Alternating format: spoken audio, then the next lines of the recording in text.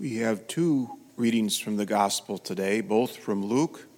The first one we heard over in the gym, and it's the one about Jesus entering into Jerusalem in triumph, and the whole multitude of his disciples praise God aloud with joy.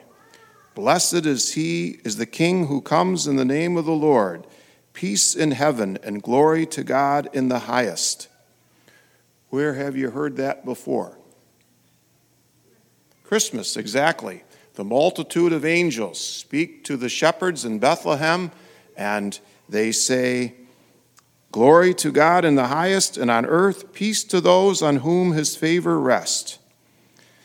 When the Pharisees try to get Jesus' disciples to be quiet, Jesus responds, "I tell you, if they keep silent, the stones will cry out." So that's about the reading about the gospel about Palm Sunday. And that's why we call today Palm Sunday, right?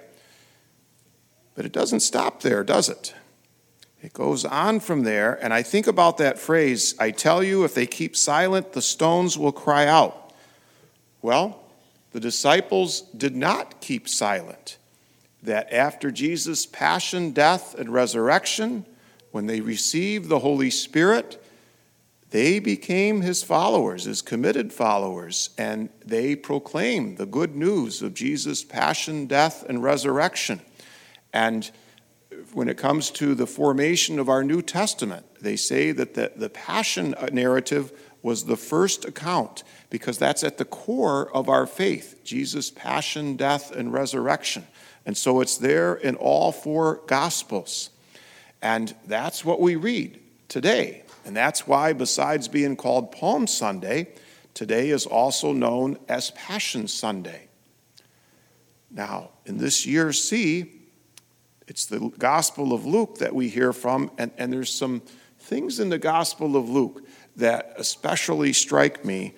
And what stands out for me in particular is the way that Jesus continues to act with compassion and love in the midst of a very unjust world.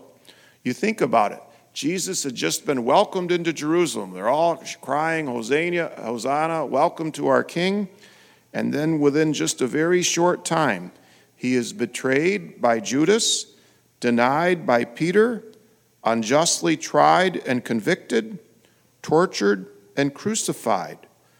All these injustices done to him. And yet, how does he respond? Well, I'll give you three examples.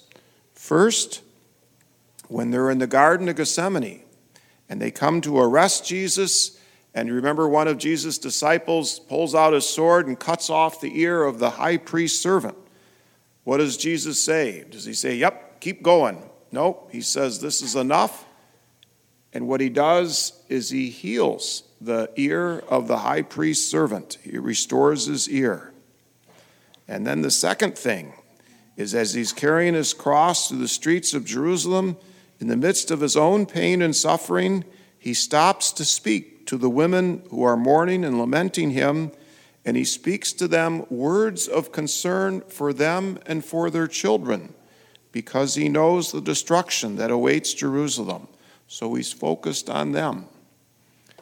And then third, even as he's dying on the cross, his work of salvation continues, and he says to the repentant criminal dying next to him, "Amen, I say to you, today you will be with me in paradise."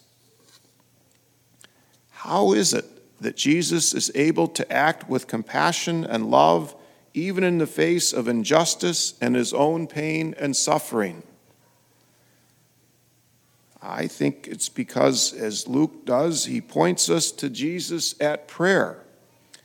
You recall in the Garden of Gethsemane, while the disciples are sleeping, Jesus is praying. And he prays, "Father, if you are willing, take this cup away from me. Still not my will, but yours be done."